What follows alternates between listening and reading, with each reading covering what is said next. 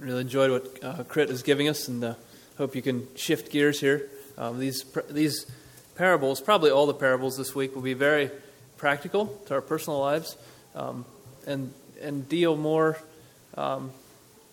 with heart issues, and then with how those attitudes and things are worked out in our daily lives. So like the flyer says, we're going to be talking about who these parables were addressed to, and then how they, who else they apply to, and how they may apply to us. I hope you've read these. We're not going to have time to go through and read everything. When Daniel offered this as a suggestion, the vineyard parables, I thought, well, that sounds good. I'll do 2 parables and have plenty of material. It is interesting, I think, to see how these 2 blend and how they kind of have a common theme. And it does give me a lot of material to cover as well. So we're going to need to move fairly quickly. Beginning with the parable of the laborers in the vineyard, as it's titled in my Bible, chapter 20, Matthew chapter 20, verses 1 through 16. Now look at that context a little bit. Who is this parable spoken to?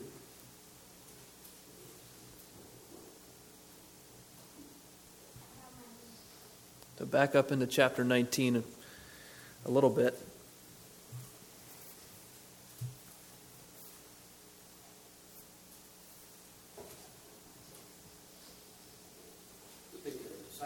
The disciples, yes. For some reason, I thought he was speaking to like the Jewish leaders, but yeah, it's Peter in verse 27 who says, "Behold, we have forsaken all and followed thee. What shall we have therefore?" So Jesus addressed that question to the disciples, saying, not answering directly, but giving this as a parable, as something they can learn from. It appears like chronologically this took place just after the rich young ruler came to Jesus and wanted to follow Jesus. And Jesus asked him to go and sell all that he has, give to the poor, etc. And then a little bit later, Peter comes up with this question. "We have forsaken all and followed thee. What shall we have therefore?"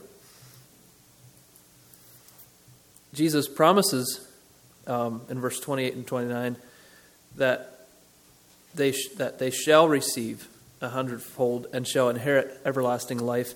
But many that are first shall be last, and the last shall be first. So it applies specifically to the disciples at that time. Who else may it apply to?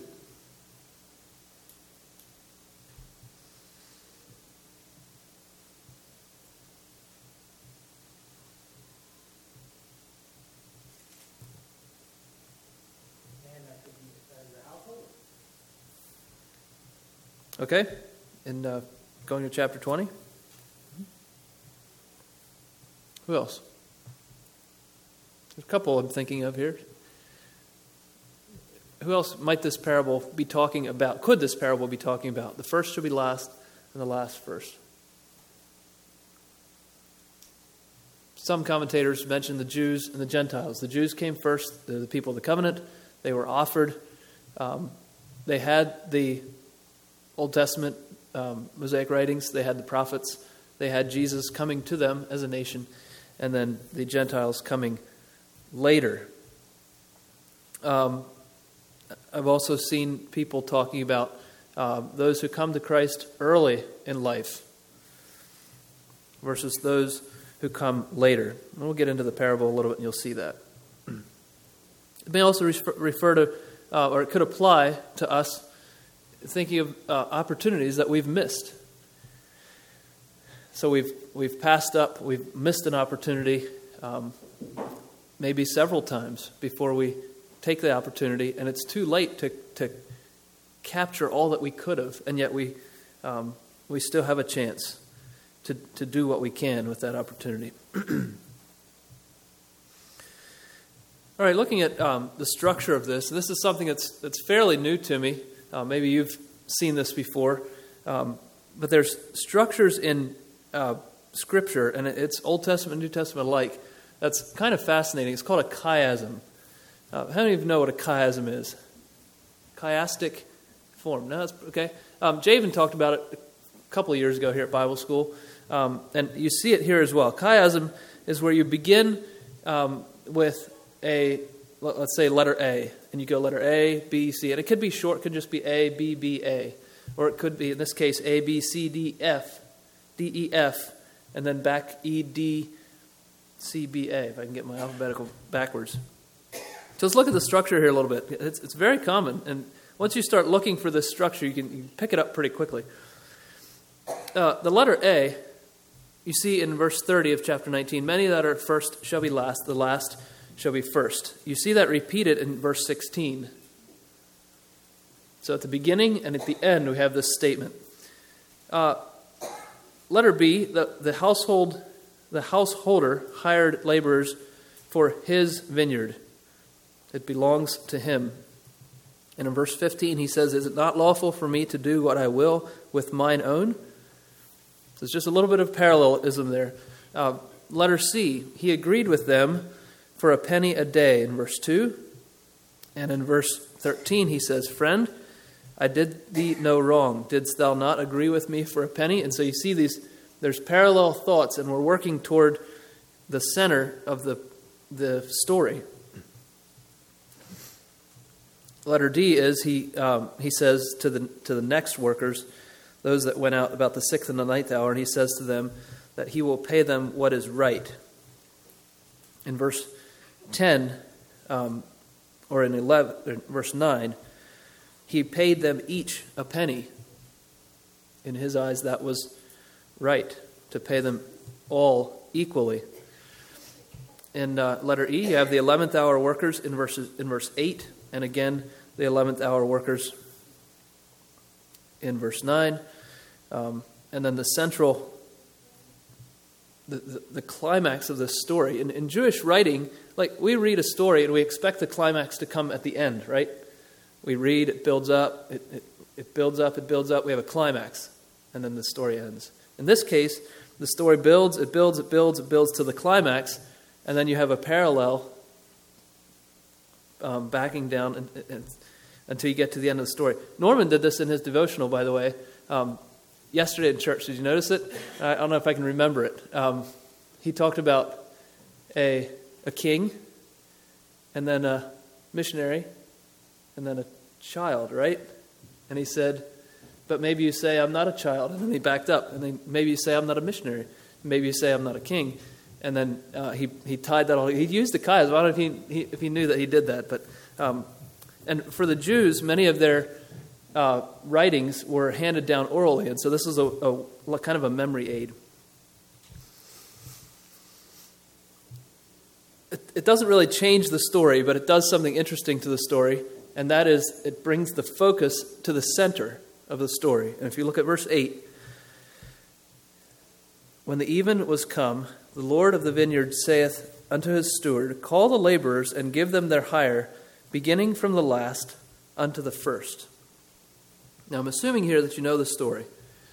He went to the marketplace where there would have been day workers needing work.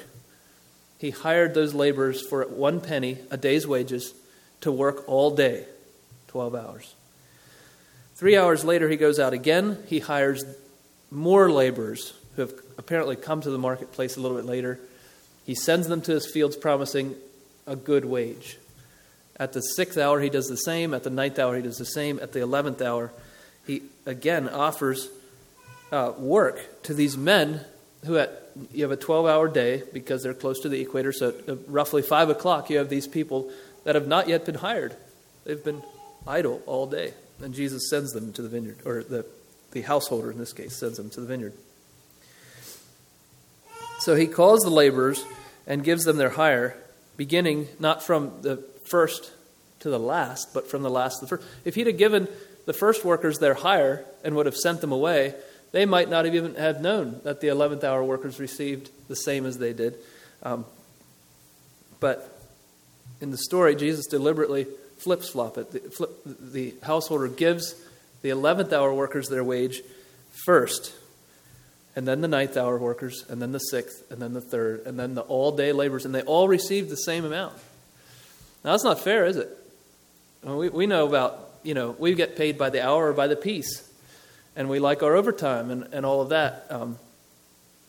But Jesus, this householder, says, I will give you what is right.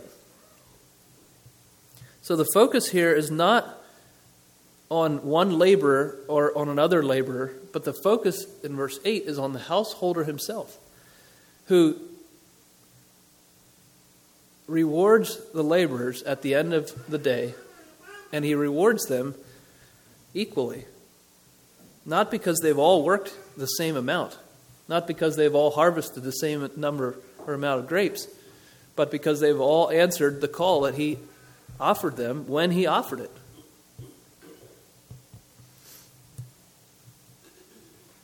God, the gracious householder, rewards all who finish well. God is good and right in what he does, whether or not that fits our definition of fair.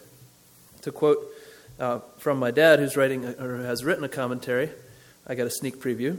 Remuneration by God for faithfulness is not measured by amount done or length of time served, but by individual response to opportunity and calling relative to one's own God-given ability.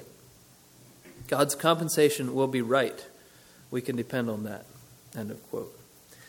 And Abraham also refers to this a little bit. He says, will not the God of all the earth do right? Will not the judge of all the earth do right? God is right.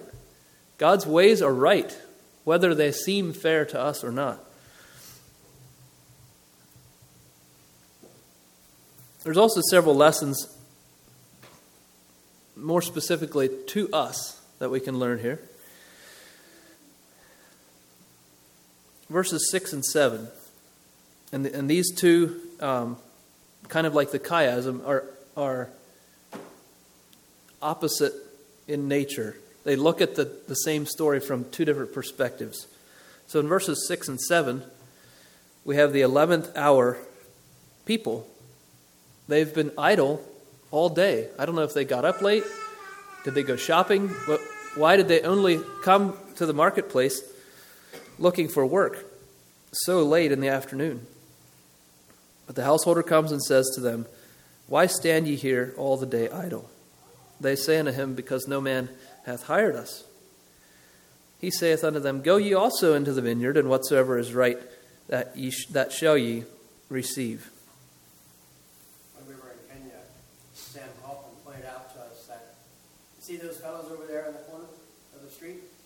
They are called casual workers.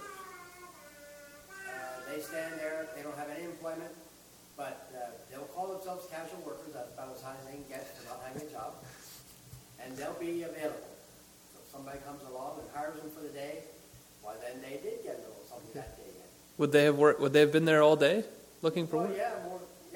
Okay. Until they expect that there's be some hope that they could be getting a little money for some work today yet. So the tradition goes on, I guess. That's interesting. Casual workers. Yeah, you'd have to be pretty casual to be there at 5 o'clock yet and just kind of hanging out. I don't know. He never offered the late comers any money, did he? He just said, go and He said, I'll give you what is right. Is it in that wording there in whatsoever is right, that you shall receive. He didn't contract with them for a penny. So they must have been delighted to get a day's wage an hour later, I think, probably.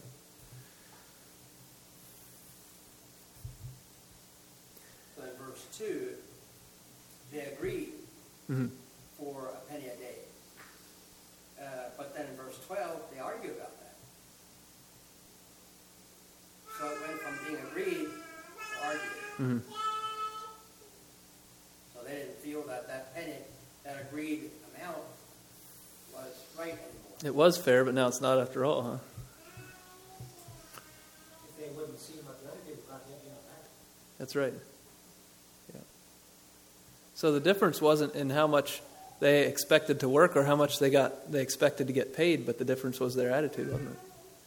Yep.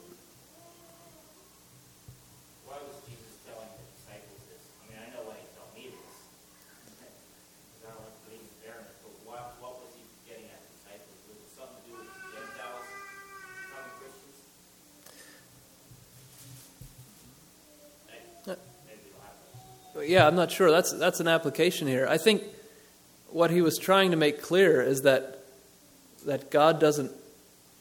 I mean, obviously the disciples had just walked away from their fishing and their whatever that they had, and the rich young ruler apparently wasn't willing to do that, or it caused him sorrow to think of doing that at the very least. I think he's just making the point here that, you've come to me first and you've given a lot, but be careful, watch your attitude, that you don't begrudge people that come later and work less. And that applies to us, doesn't it? Different people have different testimonies of God's grace, and if we're not careful, we can be these kind of people. Why didn't God bless me like that? Why didn't I have that experience? And I don't know. That's about the best answer I can give. It's a warning. It's showing God's idea of fairness, but it's also a warning to us to watch our attitudes in this. Do you think the disciples thought that Jesus wasn't there to ask the rich young ruler to sell all you had and give to the poor? Well, they had left all and followed him.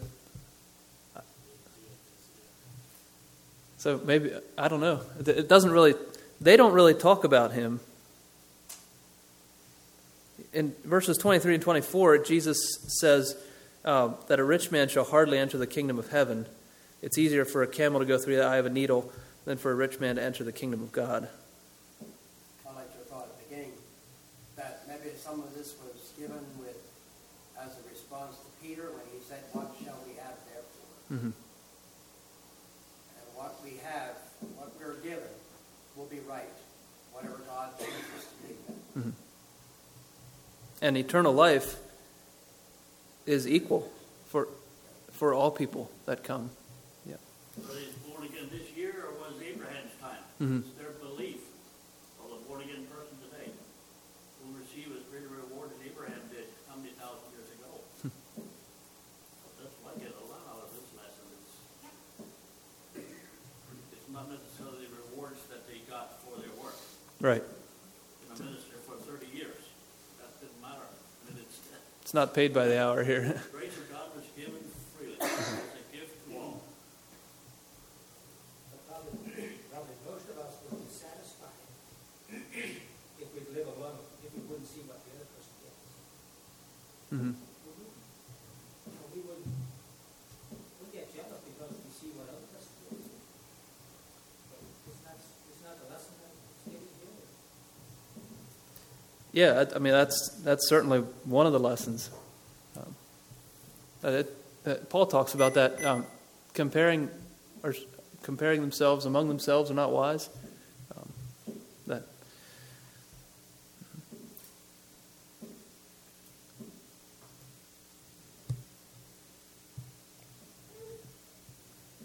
I think the day here, the literal 12 hours that he was talking about, would apply to our life. Our whole life. And many of us have received the call to come to Christ at a young age. But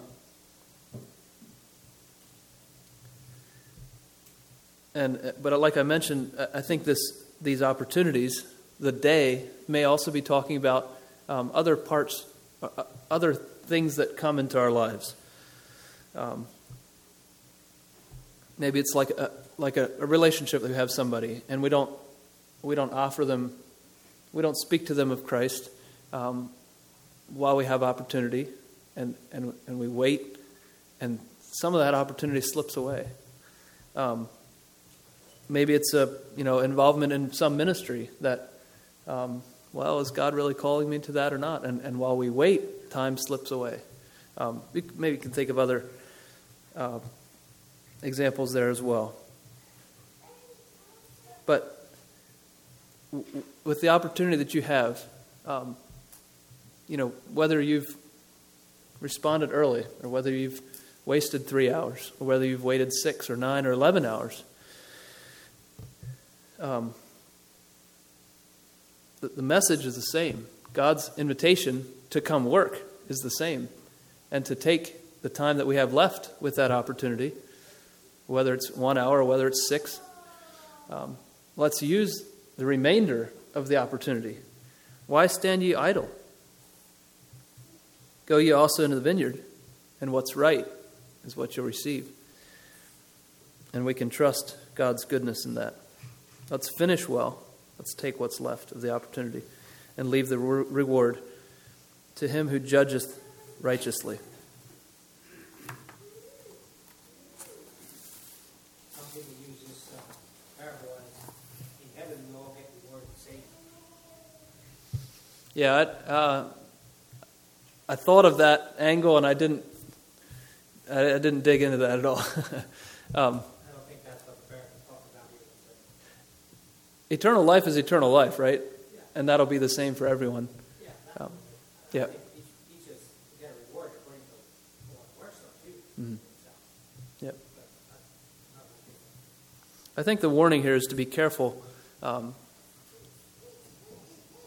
Not to, like you said earlier, not to focus on what other people are doing and receiving, but to use the opportunity we have and to know that God is good.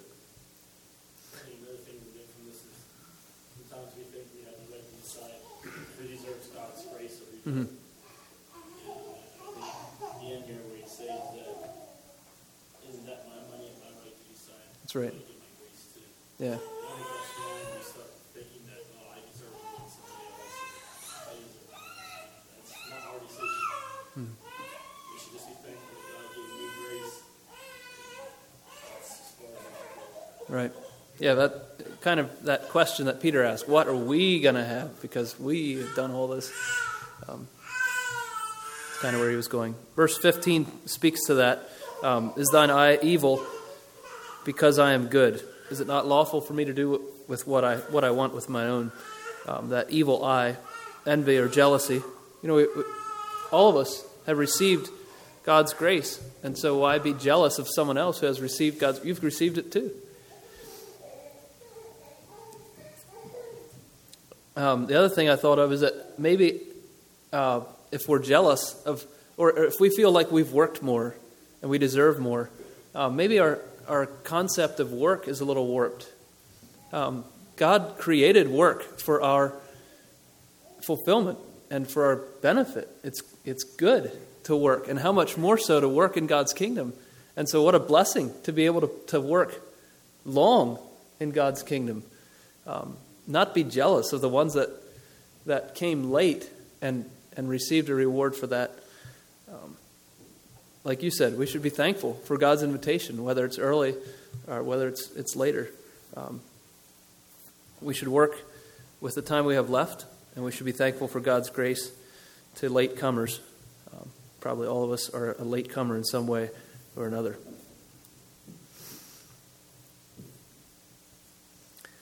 All right, let's move then to Matthew 21, verse 28, the parable of the two sons. And I'm going to go quickly through this, but it does refer to a vineyard, and it works perfectly as a bridge between these two longer parables.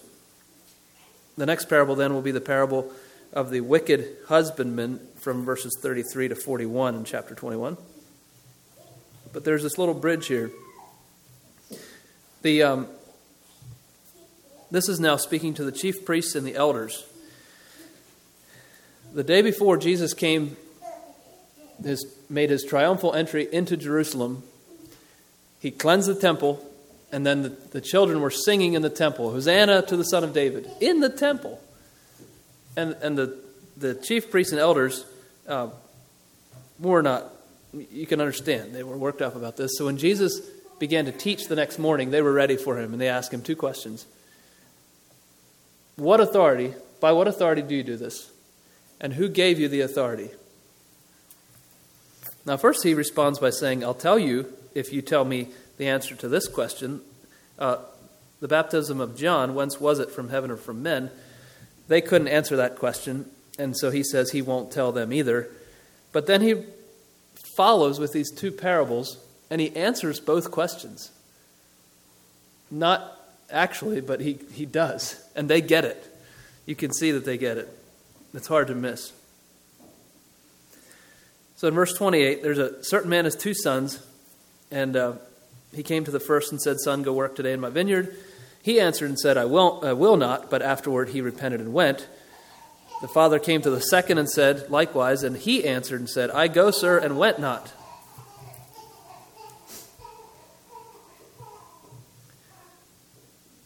And then he says specifically to them that the publicans and harlots go into the kingdom of God before you. You came first, you leaders, but you missed. You didn't accept me. And so these sinners who didn't follow God until now answered my invitation, and now they've become the first. The last first, and the first last. Here another parable, verse 33. There was a certain householder again. This householder planted a vineyard, and he hedged it round about. He digged a wine press, built a tower, got it all ready. And here you see this order again. And he plants the vineyard, gets it ready, he invested in it. At the end of this parable, he receives fruit. He receives a return on his investment, verse 41.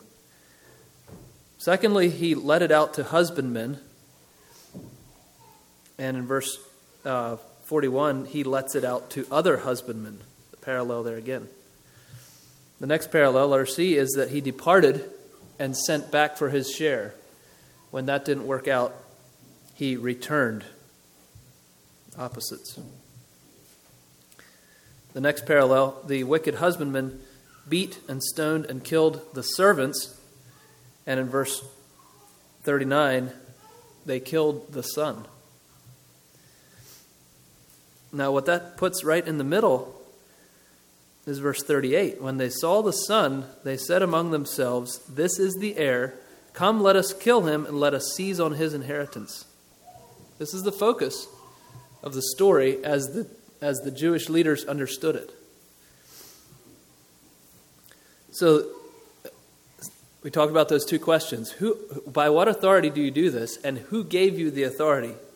So Jesus clearly starts out with a vineyard, a householder who owns the vineyard and gave it to husbandmen to take care of. And they probably immediately knew that this is God, and they as leaders are his husbandmen, right?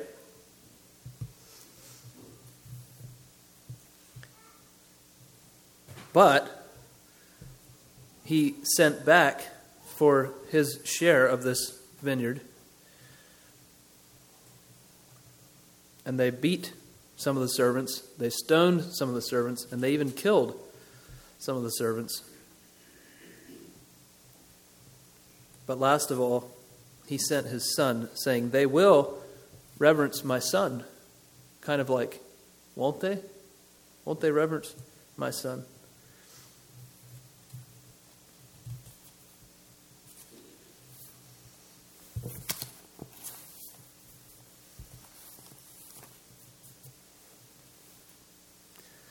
No, they killed the son. They killed the heir. And so Jesus is answering the question, my Father is God. You are my Father's husbandman, and I am the Son. But I've come to you, and this is prophecy now, you're going to kill me as the Son, thinking that you will get the inheritance that way. Why did these wicked husbandmen even think that they could get away with any of this? They're supposed to give back a share of the fruit, and they didn't give any.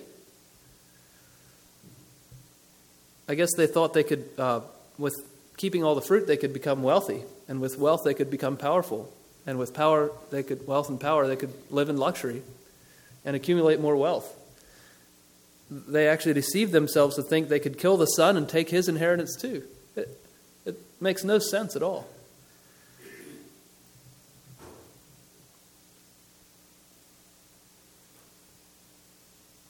But I think it's interesting that there's no indicator here that the vineyard was a fruitless vineyard. And so we're going to apply to ourselves here.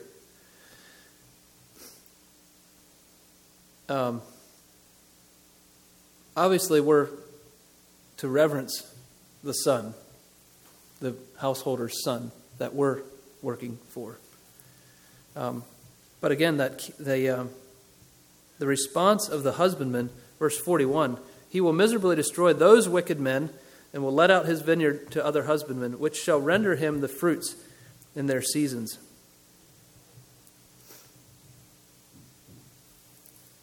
We are part of a new kingdom. We're a new set of husbandmen, a chosen generation, a royal priesthood, a holy nation, a peculiar people, that we should show forth the praises of him who hath called us out of darkness into his marvelous light. That render the fruit and show forth his praises are almost exactly parallel, aren't they? The word render has the idea to deliver back, or to make payment or recompense, to restore or to yield back. We're to show forth God's praises as the new husbandman, as the second group of husbandmen. We've been offered the opportunity to render him back the fruit. Now we talk about bearing fruit, and that's good.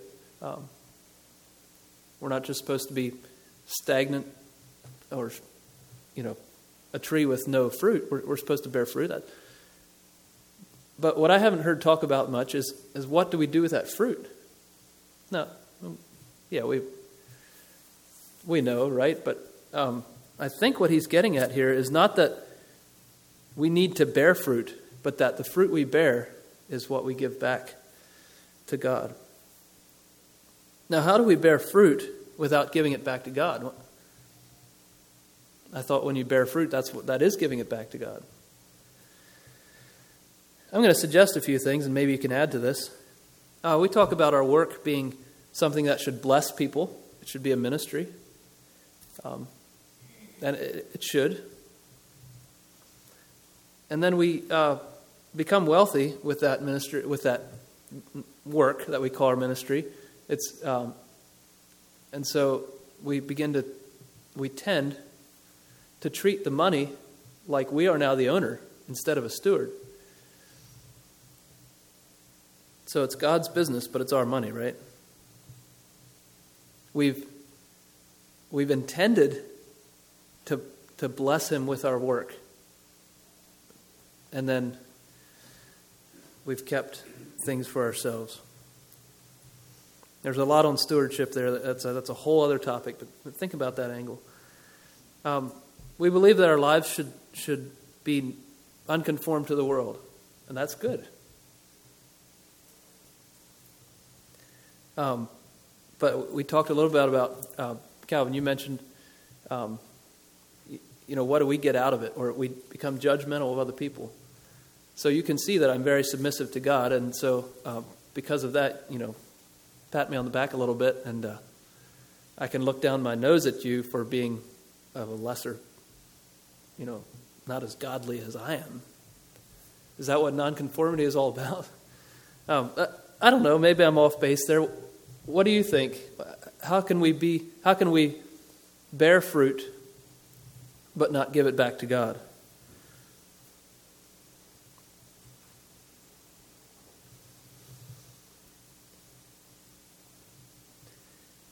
I think it's a little bit like the Pharisees praying in the synagogues and on the streets that they may be seen of men, or tithing on every little thing, but passing over mercy and truth and judgment, or whatever what did he say?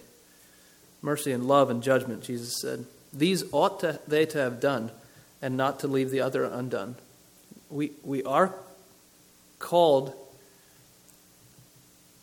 I don't even know if I'm saying that right. By living for the Lord, we do produce fruit. It comes from our lives.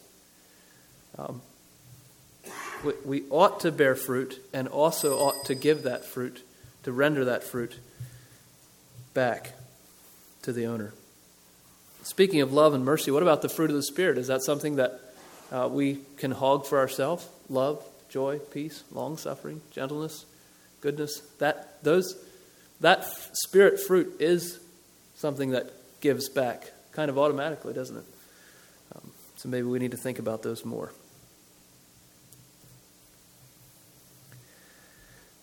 That brings us to the end of the parable, verse 41. However, verse 42, he keeps right on going, and I want to just finish with this. Kind of concludes and brings together these 2 or 3 parables. Jesus said unto them, "Did you never read in the Scriptures?" Now, of course, they had read. Obviously, they had read. So the question was more likely, didn't you know or didn't you perceive? The stone which the builders rejected, the same has become the head of the corner. Therefore I say unto you, the kingdom of God shall be taken from you and given to a nation bringing forth the fruits thereof. And whosoever shall fall on this stone shall be broken, but on whomsoever it shall fall, it will grind him to powder. Does that in verse 43 speak about a new vineyard?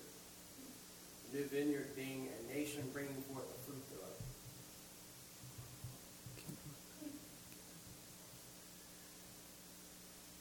And reference then to the Gentiles. Those Okay. who came at the 9th and 11th hour, or whatever you were saying. Mm-hmm. I would have put verse 43 in the previous parable saying it's the same vineyard, it's God's kingdom, but he has taken one group of husbandmen away and put another group of... Okay. Am I right there? That should fit. But to bring these all together now, the kingdom is taken away from the first, the people that had the first opportunity. The greedy husbandmen, or those who say they will do the Father's will, but don't do it. The people with good intentions. And it's given to the last. It's given to the broken. To the ones who repent of their early failure and then go into the vineyard. Some It's- people use this as that the Jews will be taken from the Jews and they're not anymore, they'll be given to another nation. Might be a little extreme. Yeah. As I think it fits us pretty good too. it does fit us. Yep. And I think it's important for us not just to look at the Jews and say, well, they should have done better, but to see how this fits us. Yep. And most parables, if you really break them down and analyze every little thing, there's a breakdown, and it's not Jesus' fault. Any illustration breaks down at some point. But the point here was obvious to these men. They perceived that he had spoken of them, and I think the point needs to be obvious to us too. That Is that true that every parable just has one main point that you bring down? it would look one main point. There's more than one point to be had. I think the focus is, like I was saying, mostly toward the center. If you look at the center of the story, that's the main thing, and then you branch out and you see other lessons there as well. Well, the Jews perceived that he spake of them, so I hope you perceive as well what God has for you in these parables. It may be different for you than it is for me, but I hope you've been blessed by the grace that God offers to all of us, and challenged as well to humbly return the fruits of whatever opportunity you have back to our gracious heavenly landowner.